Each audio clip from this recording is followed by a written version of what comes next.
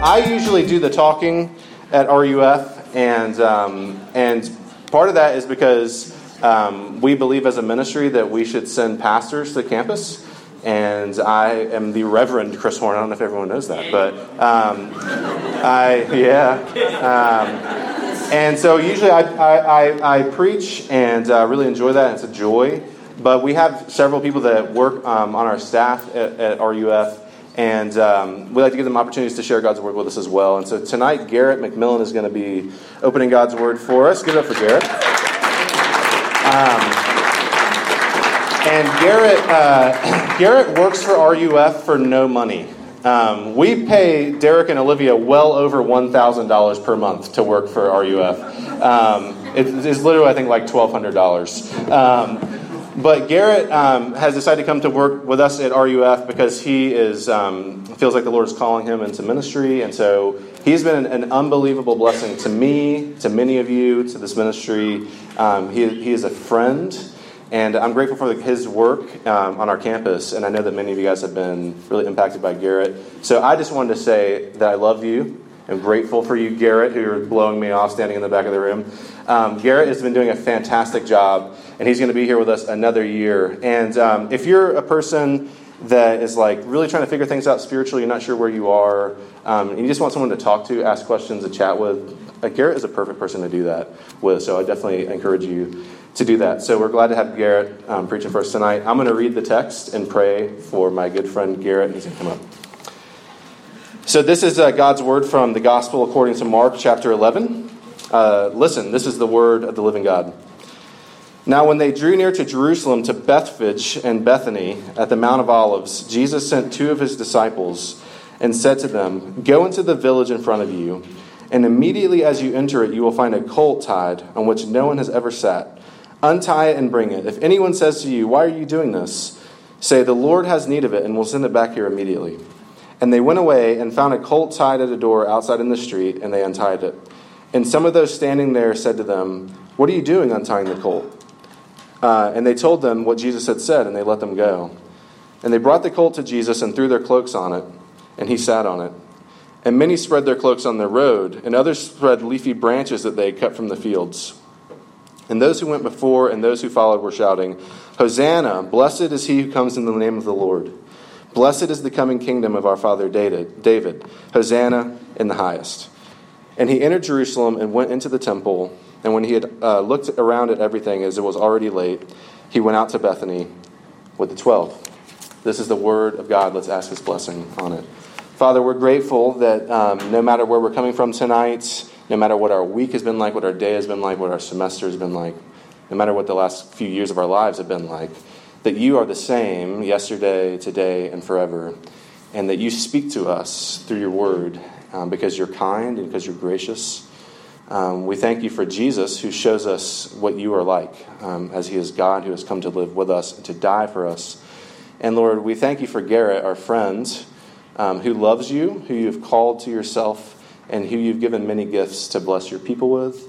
And so, Lord, we ask that you would be with him by your Spirit, that you would speak through him, and that we would see Jesus, and that by seeing Jesus, we would love you, and our hearts would be satisfied, and we would give you glory, and we pray in Jesus' name. Amen. Like Chris said, thanks for coming tonight.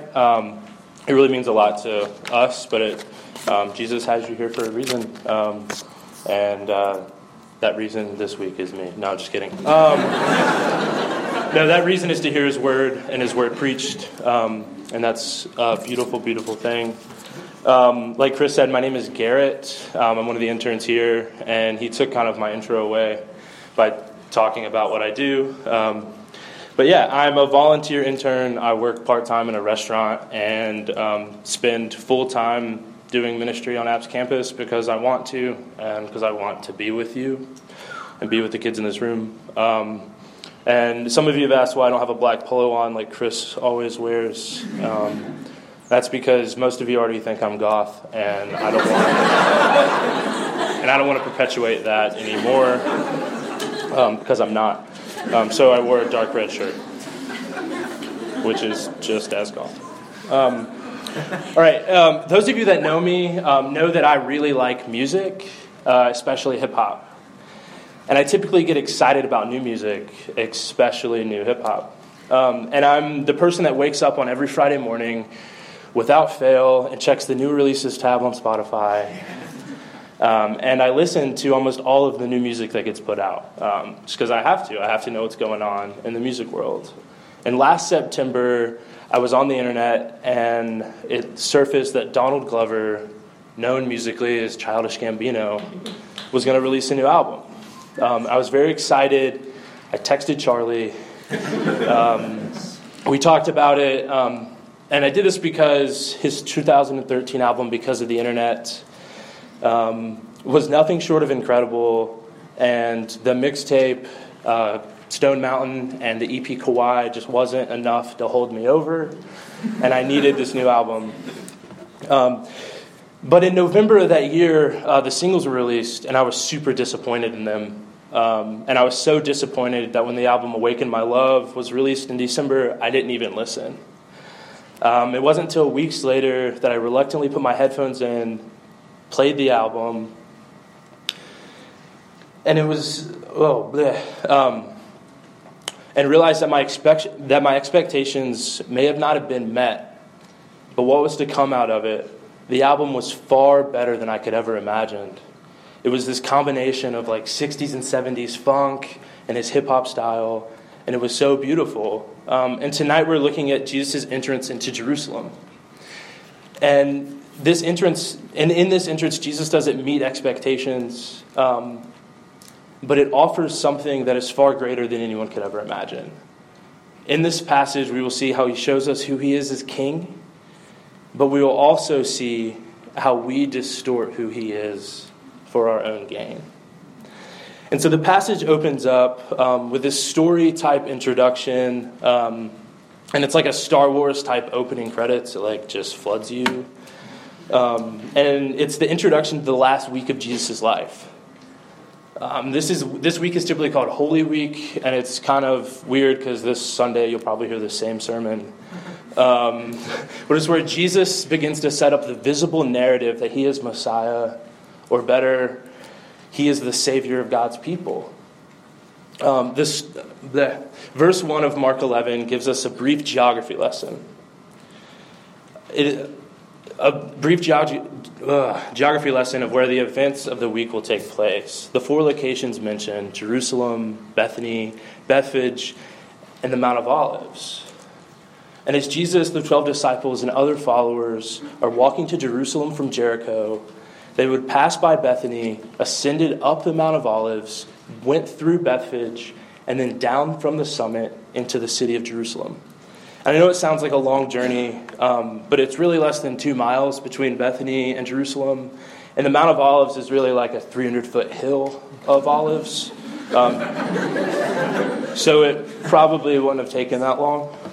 And as they're about 2 miles away, Jesus decides that it's time to make his kingdom entrance, his kingly entrance into Jerusalem.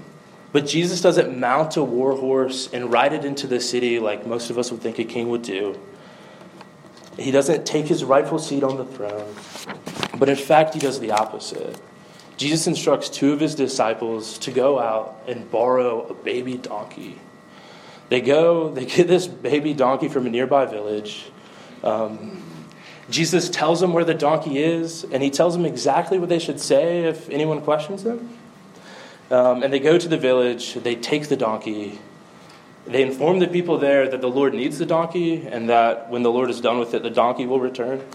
We don't get a story on how the donkey got back, but I think it's promised.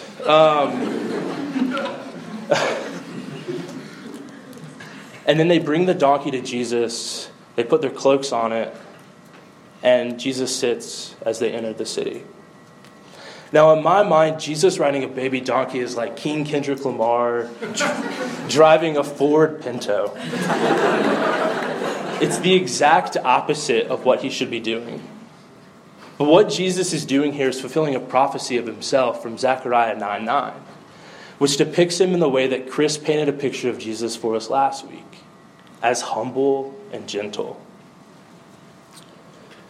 Not a dominant figure asserting his power over people and conquering enemies, but one who lowers himself to the bottom of the bottom and presents himself as a lowly servant, ready to serve his people.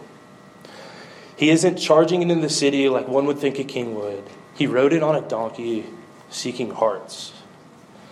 The people following Jesus, we're told that it's a group of people, and it's most likely the greater disciples, so that would have been the 12, and then like a bunch of people following. We're not told who they are or how many there are, but the assumption is there's a lot. And they most likely are from Jericho or Bethany, which would have been the places where Jesus was most recently at. And they would have been following him because of the great miracles that he just performed in their hometowns. You see, Jesus recently healed a blind man in Jericho, and Bethany is the home of his good friend Lazarus, someone who he just raised from the dead. They recognized that the Messiah's entrance as king, they recognized that this was the Messiah's entrance as king, and they followed him. And as they followed him in joy and in happiness, they spread their cloaks and branches from the fields onto the road, and they ran ahead and followed behind. And they recited Psalm 118, and they were shouting, "Hosanna, blessed is he who comes in the name of the Lord. Blessed is the coming kingdom of our father David. Hosanna in the highest heaven." And Psalm 118 would have been traditionally shouted or proclaimed or sung when kings were being anointed in Israel. And if you take the key word in that, which is Hosanna, it literally translates to save us. Save us, save us. It would have been like a cry for help. But here it's used to reference the Messiah, and what it essentially means is, yea, salvation. Salvation is here. Salvation is in front of us. And it was because they recognized that Jesus was their Savior.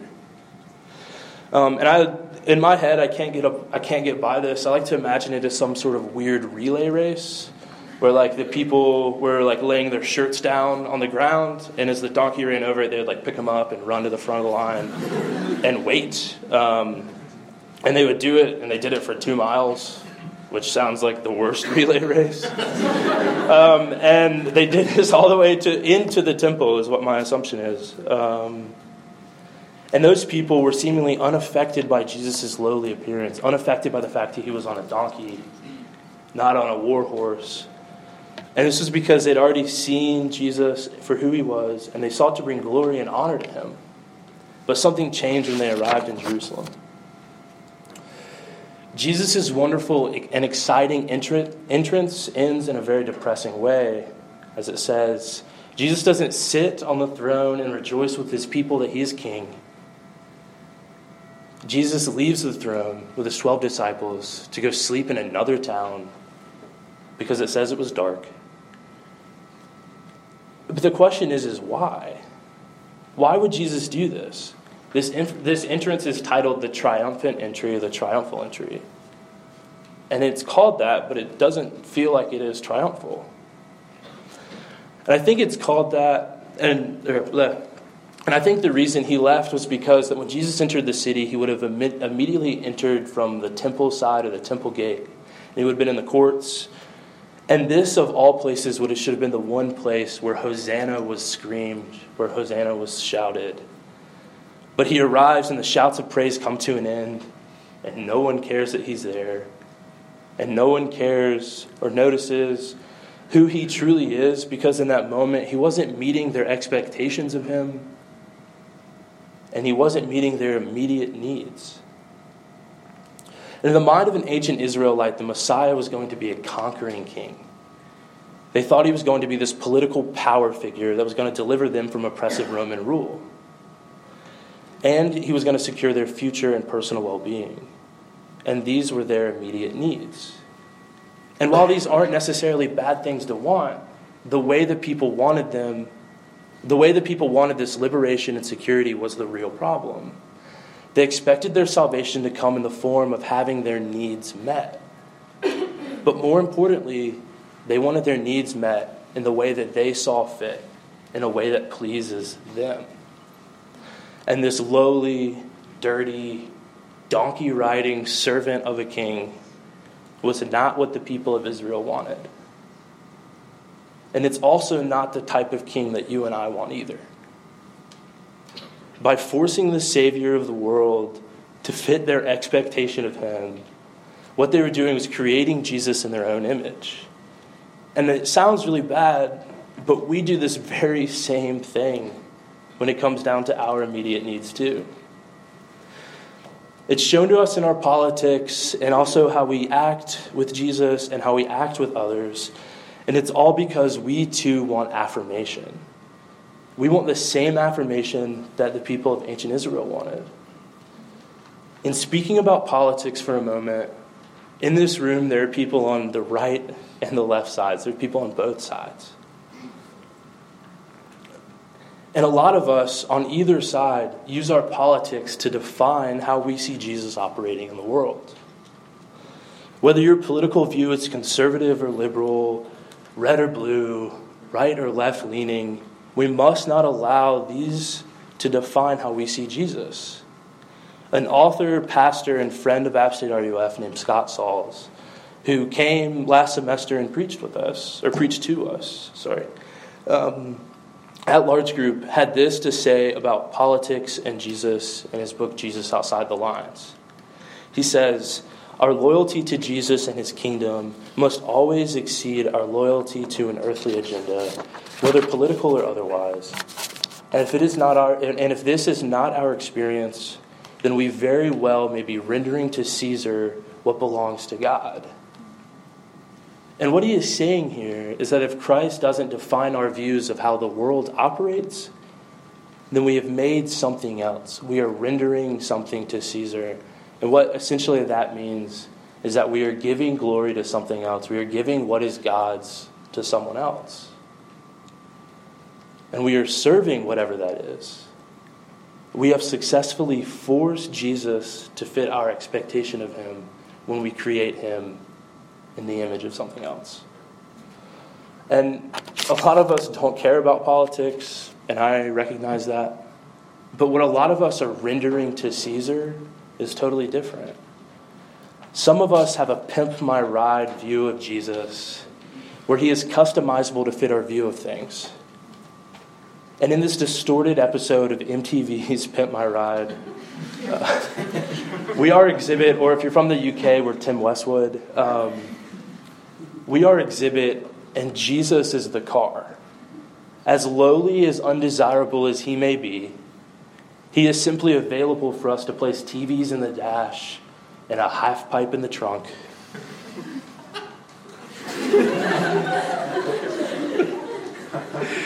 So that however we may feel in that moment is affirmed. So that whatever our immediate need may be will be met. And it will be met precisely how we see fit. What it boils down to is us, the created being, playing the Creator by making Jesus in our own image, based on our expectations and wants, instead of actually following him on the road between Bethany and Jerusalem and trusting who he is and who he shows us he is. And this may be a reach, but to me, it sounds like this. In the first Shrek movie, Princess Fiona longs after the day that her Prince Charming would come. She sits in a tower under a curse by a fairy godmother and waits. Her expectation of him is grand because he is the one that would not only defeat the dragon and rescue her from captivity, but the one that would deliver true love's first kiss. The kiss that would break the spell, lift the curse, and restore her to her true self. Her immediate needs are not met when what she gets is not a knight in shining armor. It's in fact a dirty, nasty, ugly ogre named Shrek, and ironically a donkey.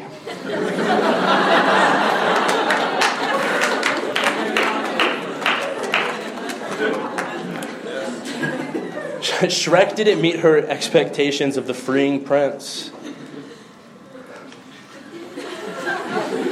And it's not until she learns who Shrek is underneath all of his layers that she begins to fall in love with him. And what he does is he shows her true self. When he delivers that kiss, she turns into an ogre. Her true self. And this is the same way with us. It's the same way between us and Jesus.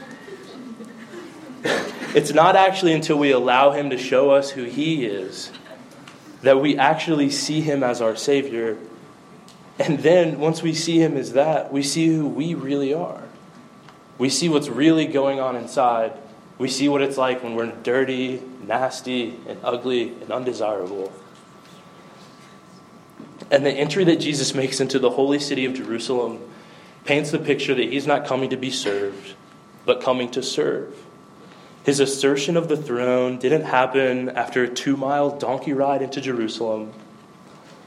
It happened when the humiliation that he felt on the back of that dirty donkey and the humiliation that he felt in the temple courts of Jerusalem were heightened even more on the cross. As John 19, verse 19 tells us, with the inscription, Jesus of Nazareth, the King of the Jews, on it. That's what was read on the cross. That's what, when Jesus was up, that's what people would have saw and read, and they would have mocked and laughed. And that's hard. And the death of Christ was special because he came to us and he lived like us. But he lived a life that we couldn't live. He lived one without sin, so that when that sacrificial death happened, he could save us. And earlier this week, I was talking with Derek, and who's our other male intern, who is way better at this job than me. And we were talking about what death means and how we see death.